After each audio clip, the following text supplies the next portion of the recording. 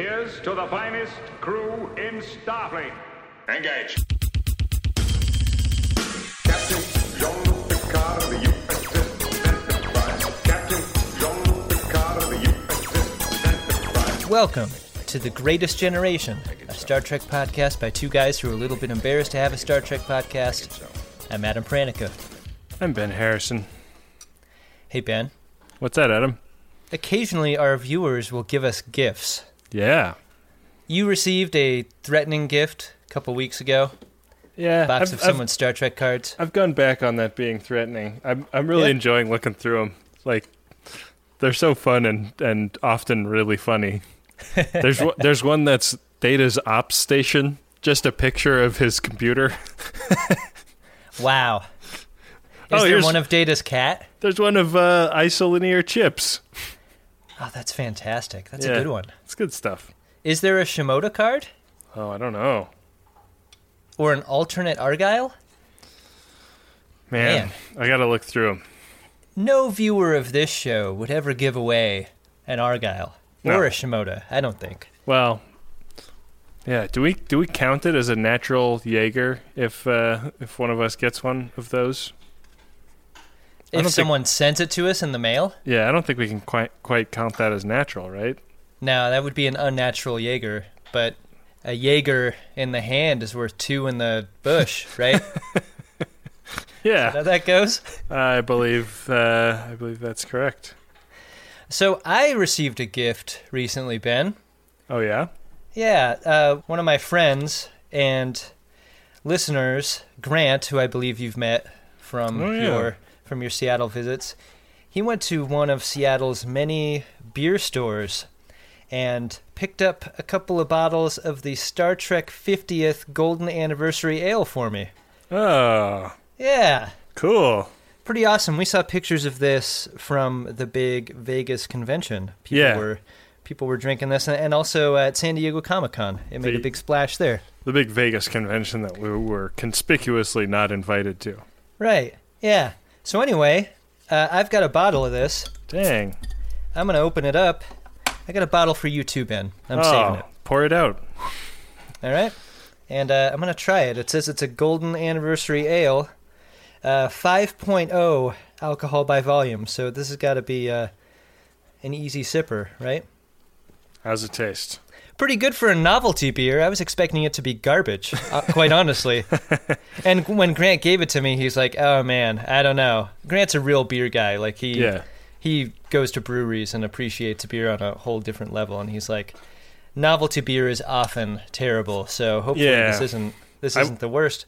It's really good. I was one time in Barcelona, and I had, like, a night to kill by myself.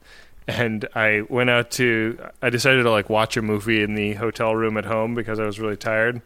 And I went out to like a convenience store and discovered that they had Duff beer in the... Whoa. And I think that this like was released at some point in the US as well, but it was like a complete mindfuck to me that I was like, wait, is Duff like based on a real thing or like what? And then it was definitely like a promotional product. But it was made in Germany, and I was like, that's so weird. And I bought it, and it was bad.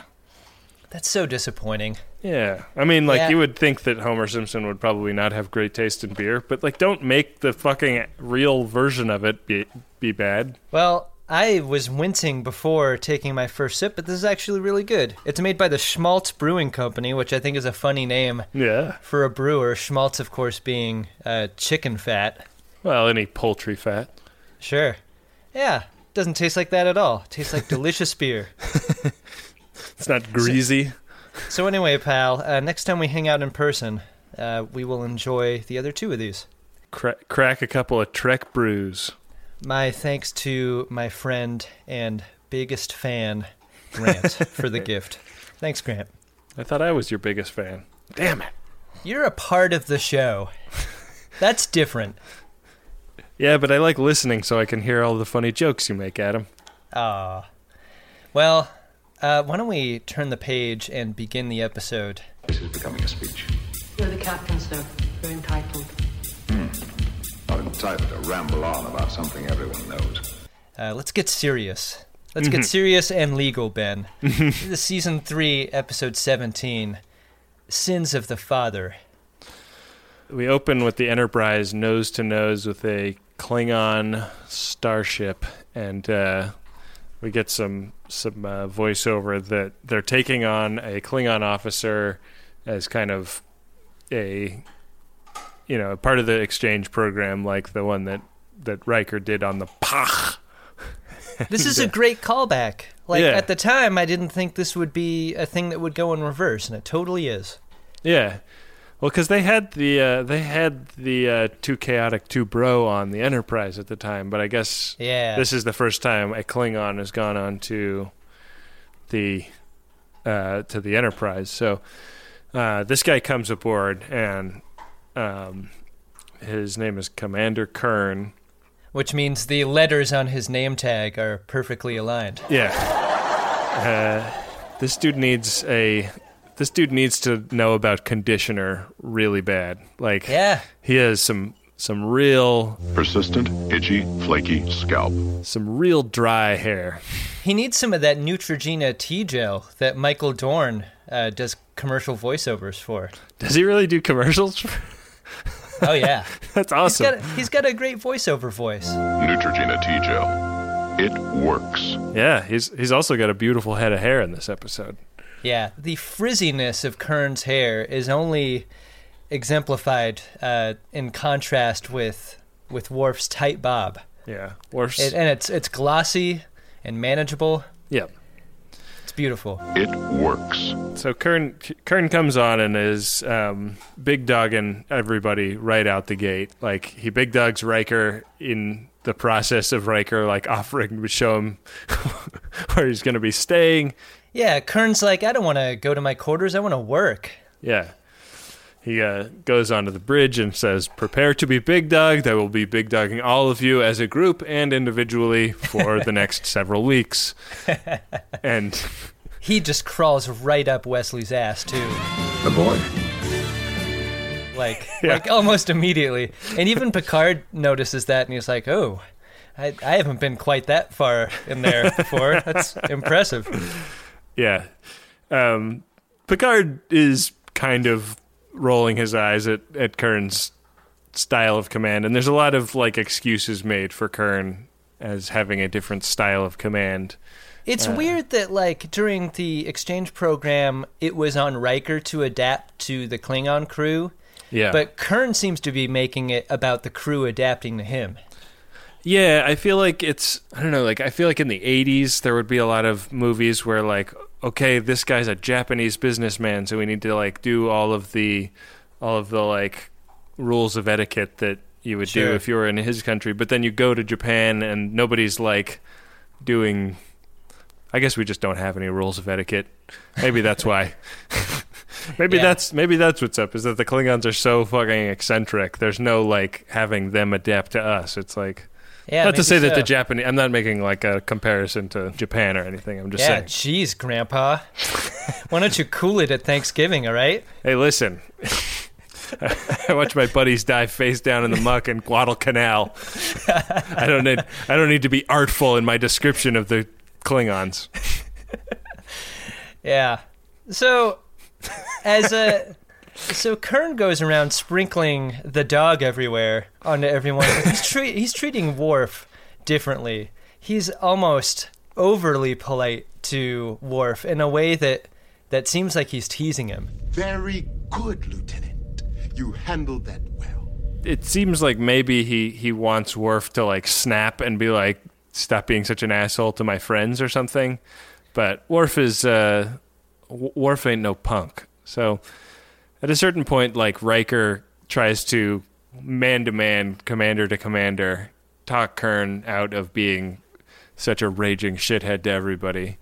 Because everyone's complaining to Riker, too. They're like, man, Will, this guy is just impossible to work for. Yeah.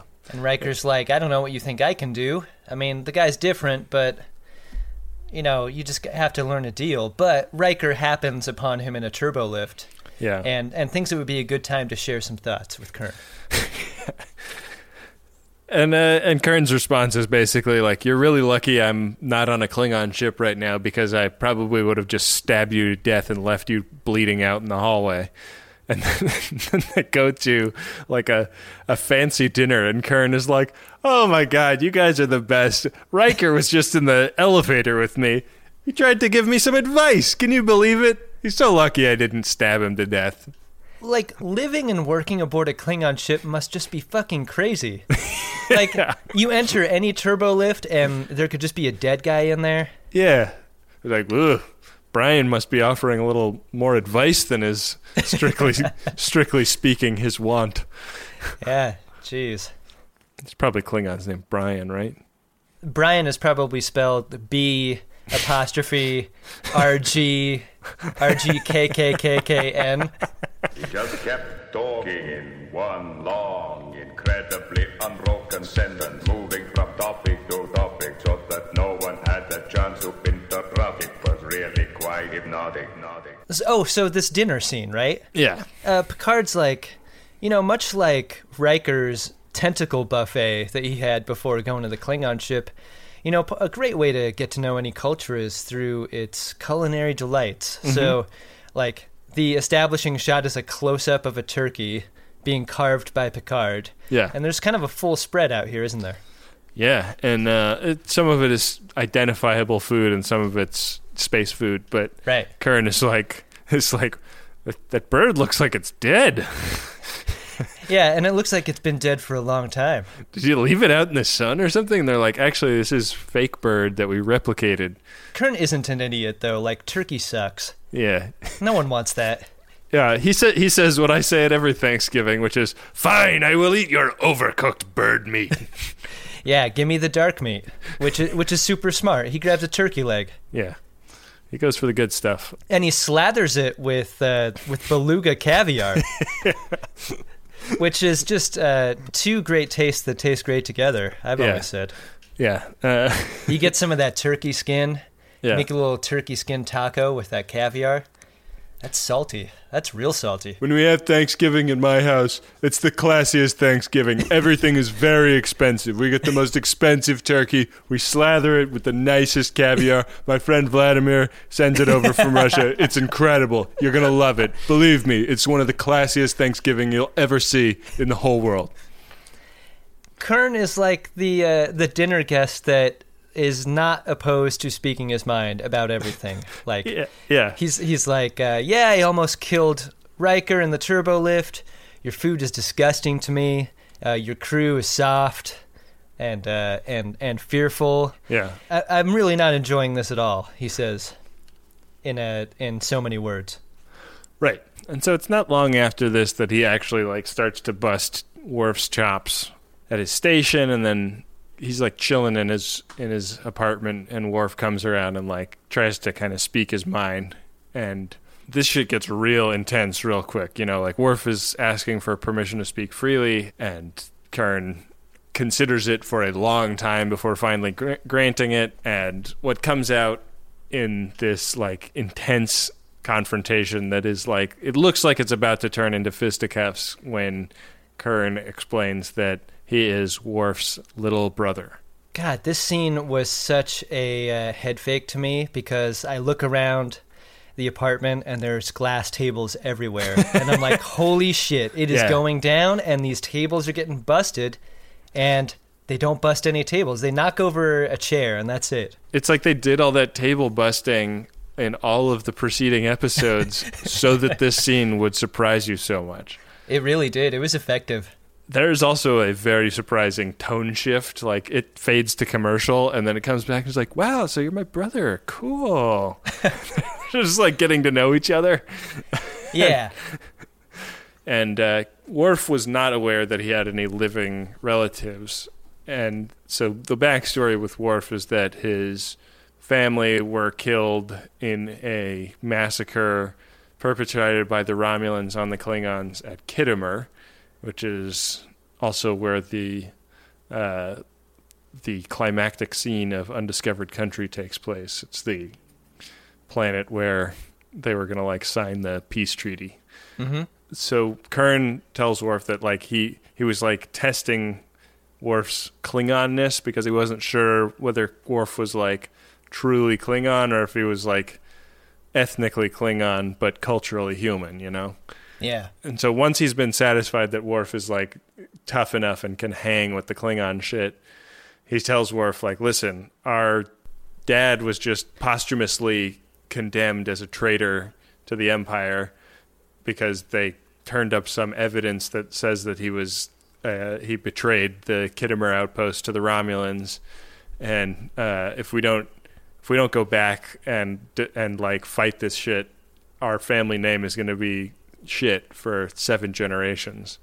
And the stakes are really high because if they go back and fight it and lose their defense of his name, they get put to death. Right. They're besmirching his dad's name, and that can't stand, man. You know, this aggression will not stand, man. Nah, man, fuck that shit. Worf goes and tells Picard, and he's like, hey, can I, like, take a couple of weeks off so I can go deal with this? And Picard's like, no, fuck that. Like, if your life is on the line and this is, like, some, you know, if you're going to be, like, killed, then it's my business, too. So we're going to go together. That scene is so great. He's like, can I take a couple weeks off? I might not come back because I'll be dead. Yeah. And Picard walks out onto the bridge and goes to Kurn, lay in a course for the first city of the Klingon Imperial Empire. Oh. Which is, what the fuck? Isn't Imperial Empire just the most nakedly redundant phrase of all time? I don't know. What the fuck is that? We know it's called Kronos, right? We have to at this point, right? It's canon by now. So why...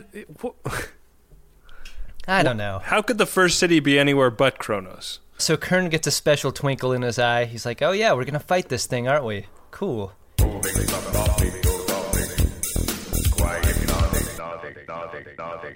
Cut to exterior of this Klingon town, and it looks like Castle Grayskull out there. Yeah. It's like a little junglier than Castle Grayskull, but it's got like all of the evil architectural flourishes that you're going to want in a Castle Grayskull type of place. Doesn't look like they have many sunny days there. No. Not a lot of patio furniture out. The interiors look like a Benihana, you know? like real dark, a lot of red. Yeah, everybody's flipping shrimps into their hat. A lot of onion volcanoes. Yeah, sure. Those are a big hit at the table. Boy, people love those. Yeah.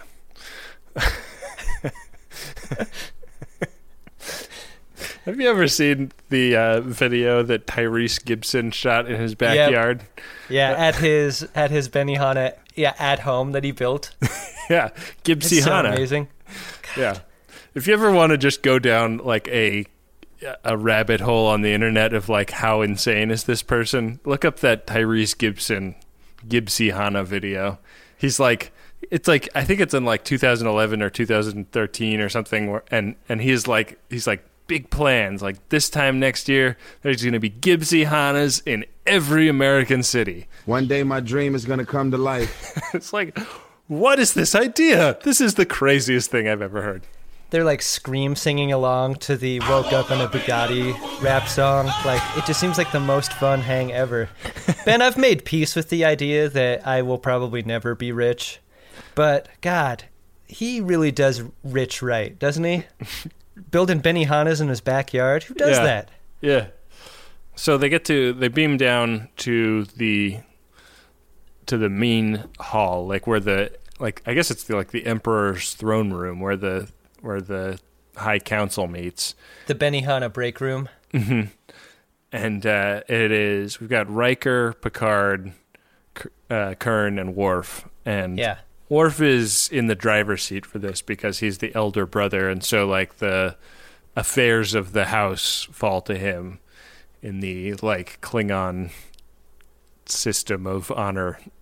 And he declares that he's there to defend his father's name, and Kempek, the Chancellor, is like, What are you doing here? And I took San Vicente down to the 5. Got out the Pico.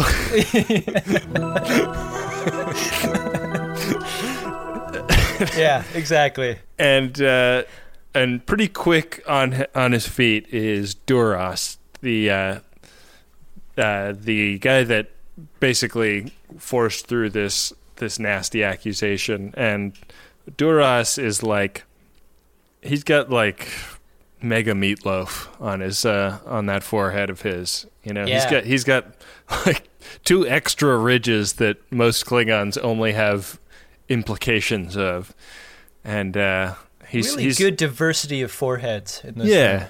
Yeah. I mean, I think that's kind of cool, right? Like Kurn and Worf have kind of the same forehead mold, but then different Klingons have different topography. Yeah. They're like fingerprints. Yeah, and like Kempek is as complicated as it gets, you know. Yeah. So you can tell a lot about like what their character is going to be like by what their forehead is up to. Yeah. And so like Picard says like, this is my officer and I respect him, but that's like as far as he can go with being involved. And they're like, okay, like cool, you've earned the trust of your commanding officer. That's good, especially with regard to Klingons. But like you're talking a lot of shit and you're going to have to back it up. The whole reason this trial is happening is because this new evidence has been found, right? Right. The story is the Romulans attacked this Khitomer outpost and massacred a bunch of people. It was terrible. Worf was one of the few survivors of the attack. Right. And he was the only survivor of 2, I believe. Right. And so that was old news. The new news is that some new information has come to light, man. There's all this new shit. It might not be just such a simple, you know? Yeah, and that information is that there was a transmission from the Khitomer outpost to one of the Romulan ships that caused the treachery that made the massacre happen. Like, right, it was the codes that let them drop the shields. Like they gave them what Kirk used on Khan. Right, and with the shields down, it was easy at that point. And so the evidence that this trial pretends to have is that it was Moog, it was Worf's dad, that sent this transmission. Right. They're going to take the evidence back to the Enterprise and like have the Nerd Squad look over it because they want to make sure that what is being used to establish this case adds up. So there's like a light B storyline where they're, you know, Geordi and Data and Wes and whoever else are like looking at the transmission logs and like they've got some logs from a starship that happened to be in the area, and I guess it was like the first responder on the scene after the disaster. Right. And so they're looking into this, and Kurn is like walking down some spooky hallway somewhere, and Duras comes around the corner. And Worf has insisted that Kurn not reveal himself to be Worf's brother. Like Kurn has been in his adoptive family and is not well known to be in fact the son of Moog, but I guess Duras somehow figured that out. So they like talk shit back and forth a little bit. Like part of their shit talking is that Duras is aware of who Kurn really is, and that exposes Kurn to the risk of being executed if the trial doesn't go well, because it's everybody in the family if they're both in the trial, I guess. Kurn like realizes very quickly that Duras is there to try to put a hit on him, and then like a couple of goons come out with knives and stabify Kurn. Yeah, and he's not dead, but he falls and he's pretty fucked up. Yeah, like he's definitely not going to be Chadiching anytime soon. No, you got to be full strength to Chadich. Yeah, and that's what the lawyer role is called. It is the guiding principle of a Starfleet base. Have you not find it within yourself to stand up, tell the truth? You don't deserve to wear that uniform. So for some reason they take Kurn back to the Enterprise, which I thought was a surprising choice. Like if they're in the capital city of an empire, like wouldn't their medical facilities be good enough to patch this guy up? You would think, except that in Klingon culture, like, there's sort of a willingness to die in an attack like this that is referred to when he's back on the Enterprise. Like, Beverly says something like, "Wow, Kern's really strong. Like, he took some stab wounds and he's actually gonna survive." Yeah. And I think someone mentions that he might have preferred death than to survive an attack like this. Yeah. And I think that's probably why he's not in a Klingon hospital, because I feel like the mortality rate in a Klingon hospital is probably pretty troubling. Yeah. Yeah, not great.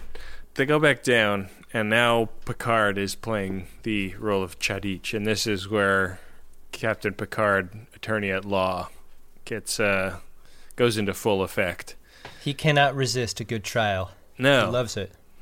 And but this is like not the trial he's used to. Like at one point, Duras like walks up to Worf and slaps him across the face. He like backhand slaps him, and Worf like holds his head to the side, like he knows he did wrong. Mm-hmm. You know that Picard is gonna do whatever he can to help his officer, but he also knows he's a 60-year-old man, and right. and he's surrounded by Klingon warriors. Like that's not going to go well if he starts any shit. Yeah. So he's got to be cool.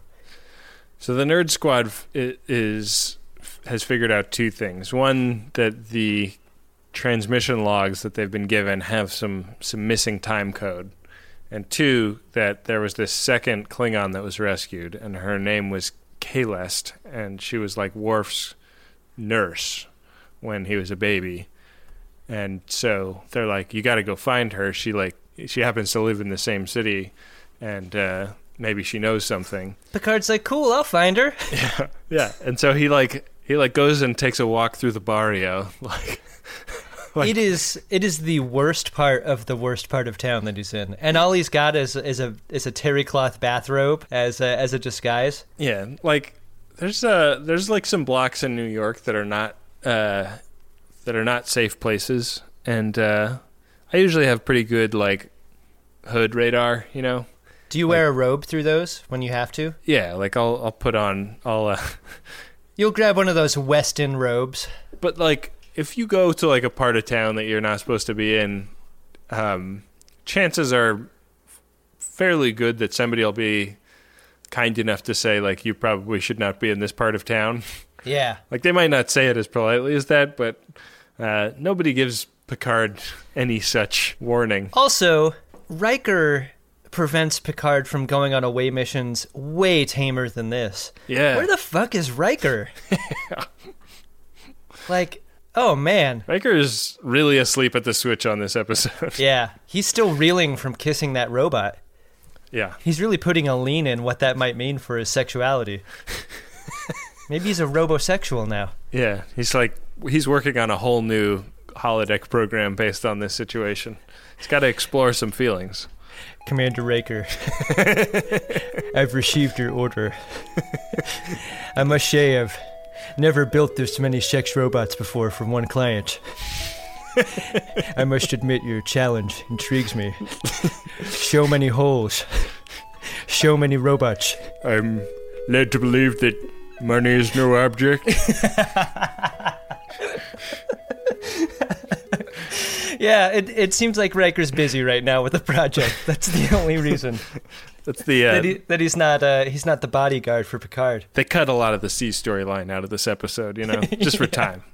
Yeah. The montage of Riker unpacking box after box of real dolls. Like, what are all these crates doing here? My love is a fever longing till for that which longer nurseth the disease. You'll have to go again. So Picard finds Kalest, and she is an old woman, and he's like, listen, like you know this family, like they treated you right, and they're fucked if nobody can clear this up for them. And she's like, I can't possibly. And he's like, come on, like wouldn't they know who you are? Like, and she's like, yeah, well, Chancellor Kempek would recognize me. He wanted to bone down back in the day, but I had a strict no fatties policy. I caught his eye back then. He was too fat. Yeah, And, which is really Look, the Klingons are not about politeness in any way. Yeah. But that comes off as especially cold. Yeah. And Picard, tries to convince her, and she refuses and says, like, you got to get the fuck out of here. The way she puts it is like she says that she died back then. Like, right. The person she was is not the person she is, and she can't help. She's like a ghost. And so he leaves, and as he exits her house, the knife-wielding goons that Duras has been palling around with show up and start a rumble that Picard is the object of. And so he actually like does a little bit better fighting these guys than Kurn did. Yeah, because he's got Starfleet captain moves. Yeah. He's doing parry and dodge and punchback combinations. Like he's flipping guys over his shoulder. Yeah. He's kirking a little bit, and it's fun. And he takes one of the guys out, but he's about to get stabified by the other guy when right, it's a little bit like Nausicaan-like, you know? Yeah. God, that was my nerdiest moment on this show in like 30 episodes. Holy shit. And he's like about to get stabbed, and then the guy like goes like, ugh! And he falls away, and in falling reveals behind him that Kahlest has flung a knife into his back. Yeah. And so Picard is like, listen, like maybe just going back, like even though you don't actually know anything about this shit, like they'll think you do. And so, and it'll like scare them into revealing more than they would reveal otherwise. And she's like, all right, let's do it. And so they get back like just in time to cut off Kempek at the pass. Kempek is like about to announce that Worf is going to get executed, and Picard barges in with Kahlest, and they have their big showdown. And Kempek is like, "All right, you, and you, my office now." They go to like judges' chambers. Yeah, or the Kempek equivalent of the captain's ready room. Right. And what comes out is that, in fact, Duras's father was the one that betrayed the Klingons to the Romulans, but the Duras family is super powerful, and in Kempek's calculation, the Empire would not withstand the Duras family being shamed in this way. And so they were like, oh, like, listen, this Worf guy, he's like the last son of Moog, and he doesn't even live in the Empire. Like, he's not going to give a fuck if we throw some dirt on his name. And Worf he's made to be a patsy. Right. And Worf is like, fuck you, I'm more honorable than all of you. And just to show you how honorable I am, I'm going to accept this commendation to save Duras's face and save the Empire and like live in the shame that I came here to fight. And that's going to be like the glue that keeps the Empire together. It's the ultimate company man move. Yeah. He fucking throws himself on that grenade. Yeah, and not before slapping Duras in the face. Yeah. Yeah, he just sort of sent him a message. Gives that slap right back. And it's a very funny cut where it cuts to Kempek, and Kempek is nodding like, yeah, you take that slap, bitch. And then that bit of street justice is basically the only reward for Worf eating this bowl of shit. Yeah, and then Kahlest is like, all right, I gotta go. By the way, Kempek, you're still a fatty. Yeah, that was a fun scene. Like, in quick succession, Duras gets slapped and Kempek gets called fat again. Like, the dozens table gets turned entirely. Mama's a big old greasy hoe. Every character in that scene has a strong want, you know? Yeah. So they go back out, and there's this very intense final scene where Picard and Worf and Kurn are standing in the middle of a big circle of Klingons, and Picard is like, listen, Kurn, like, Worf needs you to like be cool right now, and he's gonna let the situation cool down, and then he's gonna fight for your family's honor, but for now, like, stay in the shadows as not a son of Moog. Yeah. And so the circle, everybody like crosses their arms in front of their chest and turns their back on Worf and Picard, and the last one standing is Kurn, and Worf is like, you've got to do it, dude. Yeah. And he does, and then Picard and Worf walk out. Yeah, that's end of episode. Darmok, Angelad, and Tanagra. One of the amazing things about making The Greatest Generation is getting to see all of the cool, creative stuff that the Friends of DeSoto make when we do a Code 47 episode. People send in handcrafted stuff all the time, and they send in their books, they send in paintings, they send in crochet work. It's so cool. And I want a few more of you to have websites to direct us to in those letters. I want you to put your beautiful work on display for the world so that when we get to look at it, we can tell people where to go to get a look at it themselves. And you don't have to know anything about building a website to build a website these days because you can use Squarespace. It'll look beautiful no matter what kind of device people are looking at it on. Hell, you can even sell stuff using a Squarespace website. Don't make your cool creative project Captain's Eyes only. Head to squarespace.com/scarves for a free trial. And when you're ready to launch, use offer code SCARVES to save 10% off your first purchase of a website or domain. Boy, do I love a microdose gummy from Lumi Labs. I'm running low, so I'm going to head over to microdose.com pretty soon and put in another order. Microdosing is a technique I use to steer my mentals in a preferred direction several times a week. And I just love it because you can really predict what is going to happen and to what degree it is going to happen, because these are very low-dose cannabis gummies that give you an entry-level dose that help you feel just the right amount of good. And they've been super loyal as sponsors to Greatest Trek and Greatest Gen, so I hope you will give them a try. Get 30% off your first order plus free shipping today at microdose.com. Promo code SCARVES. It's available nationwide. That's microdose.com. Promo code is SCARVES for 30% off and free shipping. Microdose.com, promo code SCARVES. Back for another game. You know it. What's going on? Just one more week till Max Fun Drive. Hard to believe. It's been a heck of a year since the last one. We're now a worker-owned co-op. We raised $50,000 for charity last year. And we've added a bunch of awesome new shows. But do you think we're ready to do it again? Absolutely. Lovely new gifts are lined up. The episodes will be amazing. And wait till everyone hears the bonus content. Yeah, plus they know to go to MaximumFun.org/newsletter, so they're getting all the news. Oh, like that meetup day is on Thursday, March 21st. Then what's bothering you? Me? Oh, nothing. We're all set for Max Fun Drive to start on Monday, March 18th. I just didn't want you to see this coming. Check. What? Hang on.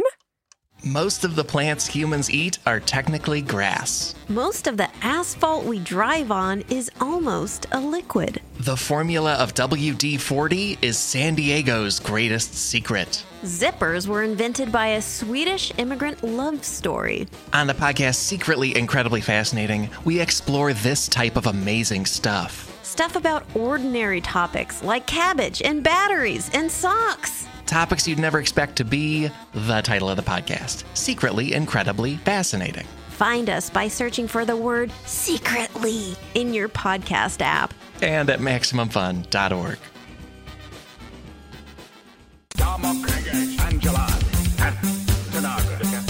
Some real cool Klingon world building in this one.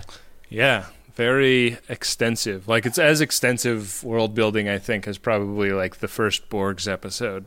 Yeah, because you've got to believe that they at least have a grasp of the arc to come. Like, this setup is too pronounced to just have it a single story that we don't return to for a few more times. Like, but it also they like really invest in it. It's taking the Klingons from a checkers level type of species to a chess level type of species. Yeah. Like, we know a lot more about how it goes. I mean, the Klingons were portrayed as a little bit cartoonish when Riker does his portion of the exchange program, and he punches a bunch of people, and he electrocutes a guy, and he eats the tentacles. Like, they are formed, and you could argue even fully formed, but they aren't as detailed and as nuanced as they are by the time this episode ends. And they really feel like they are a credible counterpoint to the Federation. They are fully developed now in a way that they weren't previously. Really cool. What did you think of the episode? I like the episode a lot. I think it's a good Worf ep. It's a good Lawyer Picard ep. It's got a lot to recommend it, I think. It's interesting to me that at its conclusion, Worf demonstrates that he's the ultimate company man by making his sacrifice. But his sacrifice is both totally Klingon and totally human and reasonable, you know? Totally, yeah. Like, because to me, a Klingon would play the short game and play for the moment and go for the brutal end. Like a real Klingon might have like stabbed Duras right then and there, you know? Right, and it's Worf's reluctance to do that sort of makes his decision a combination of the most human aspects of him culturally, and also his definite love for his Klingon homeworld and his Klingon government. Right. You would assume that those two things would be in conflict, but he has found a way to bond them together in a way that works for this outcome. I thought it was pretty interesting. And it's like it's cool to think going forward like that this is going to be something that just like eats away at him until he can resolve it. Yeah, I like that too. Like it wasn't a tidy end. Like his people cross their arms and turn their backs on him, and Worf leaves, and that's it. Like it's both satisfying and unsatisfying. Mm-hmm. Pretty great. Adam, why don't we check in with our subspace radio and see if anybody has ordered a Priority 1 message. Priority 1 message from Starfleet coming in on secured channel. Need a supplemental income. Supplemental income? Supplemental. Supplemental. Yeah, it's extra. The interest alone could be enough to buy this ship. We have a commercial Priority 1 message here for a pretty cool book. It's called The 50-Year Mission, The Next 25 Years, and it is an oral history book about Star Trek The Next Generation. This is the second of two books, Ben. There was like an original oral history book on the first 25 years, but this Jumbotron is about specifically the second one because it has to do with the next generation. Yeah, I mean, and that's like right in our wheelhouse. It's definitely like the point at which I pick up interest in the universe, and I really love the movies with the original cast, but I've never really like sunk my teeth deep into the original series. So this is a book I would definitely give a read or a listen. This is out now, and you can listen to The Next 25 Years wherever you download your audiobooks, and I would imagine they probably also have it in stores. Yeah. I love oral history books, Ben. I think my favorite books that I've read over the last couple of years have been oral histories, that SNL book especially. Oh, yeah. There's a really good one on the early days of hip-hop that I really liked. Yeah. I can't remember the title of. What's cool about oral histories is like you can just crush them. Like they read really fast, which is cool. Yeah. And even though this ad in particular is for an audiobook, I'm sure it goes the same way. Mm-hmm. And I also find that like the linearity of the history is not as important in oral history form. So, for example, if you wanted to leave a copy of this in your bathroom and pick it up and read a bit when something else is happening also, you could probably do that and have a perfectly nice time. And then everybody that poops at your house will know what a nerd you are. That's not in the copy. That's not the official. I think anyone who poops at my house is just amused and grateful that I have so many wipes available. The copy here says the 50-year mission, the next 25 years, is an incisive, no-holds-barred oral history telling the story of Star Trek The Next Generation and beyond.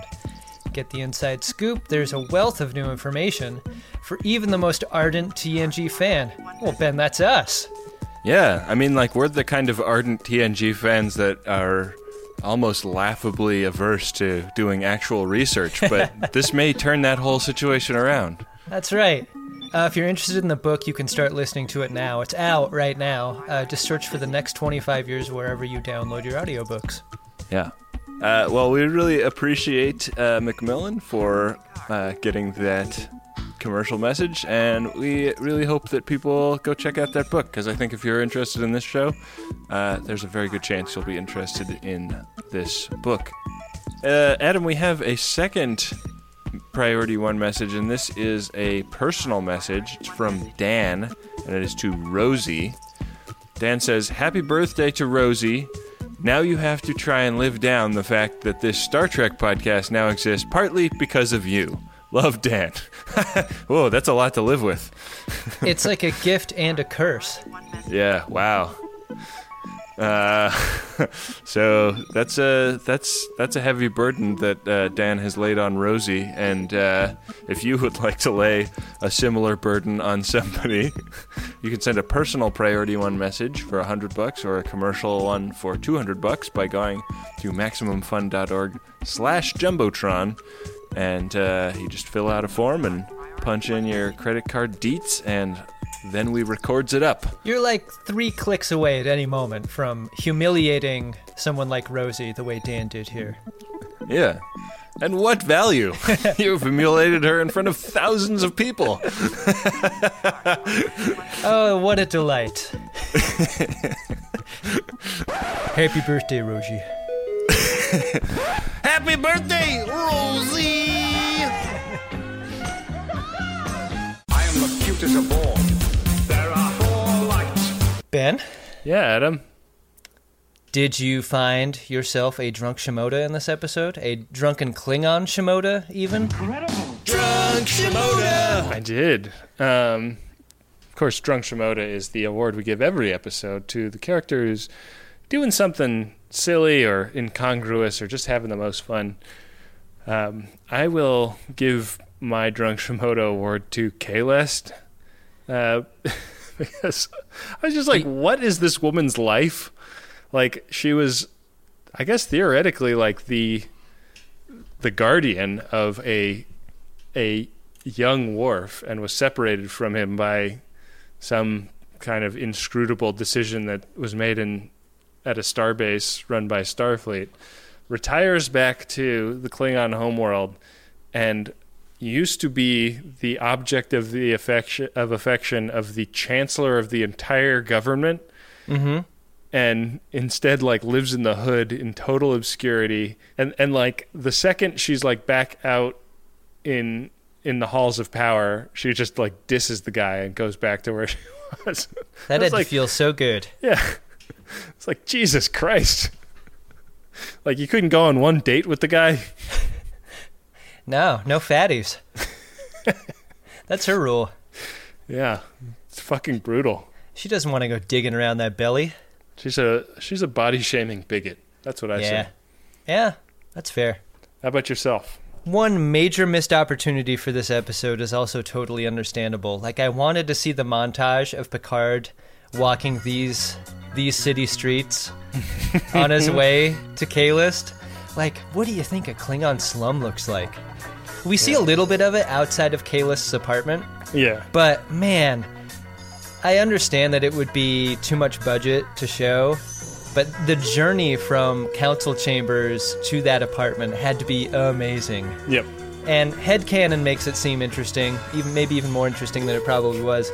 But do you think he like got on the subway and like got on the wrong car and somebody demanded that he give him his shoes?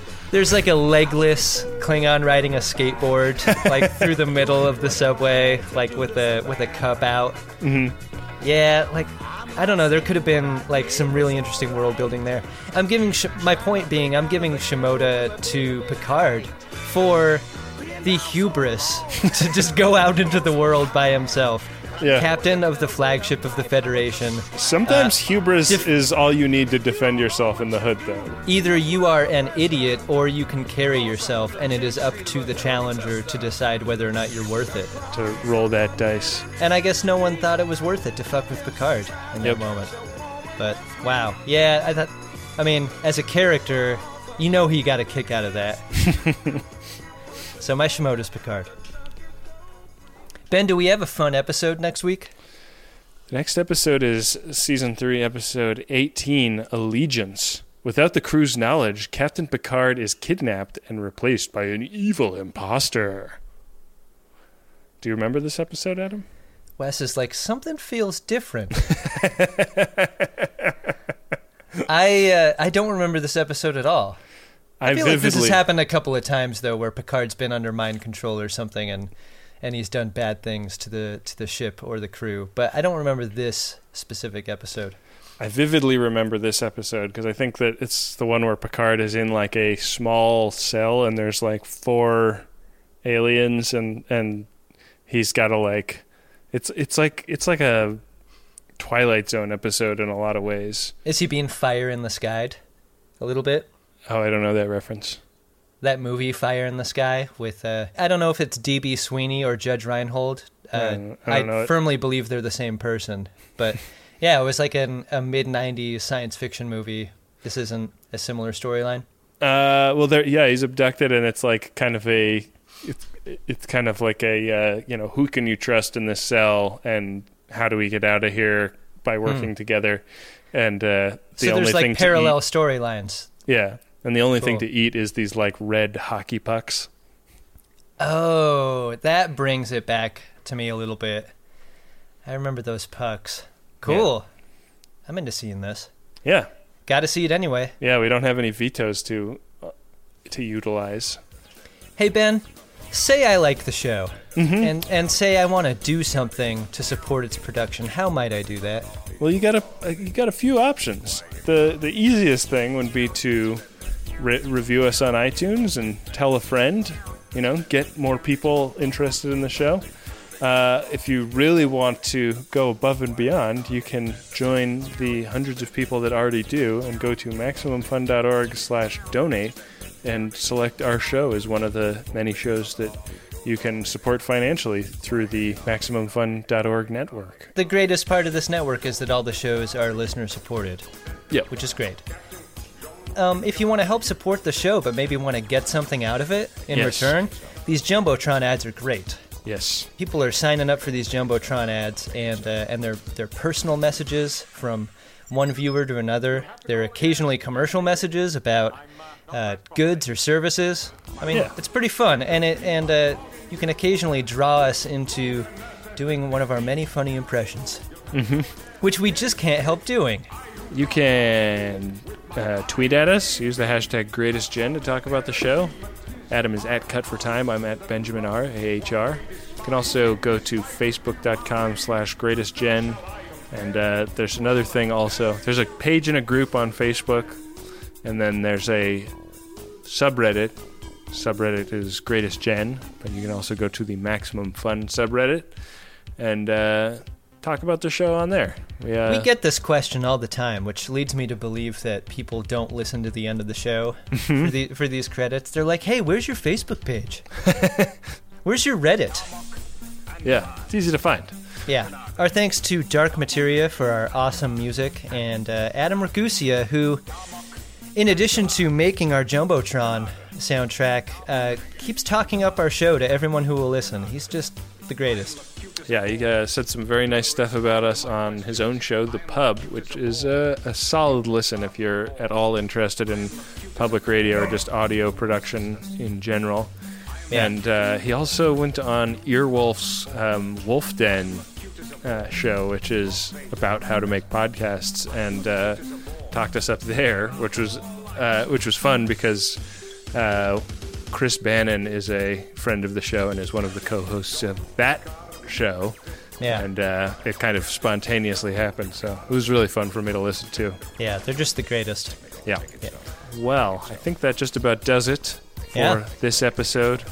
Thanks everybody for listening, and we will be back at you next time with another great episode of Star Trek The Next Generation and a spooky episode of The Greatest Generation. Make it so. Make it so.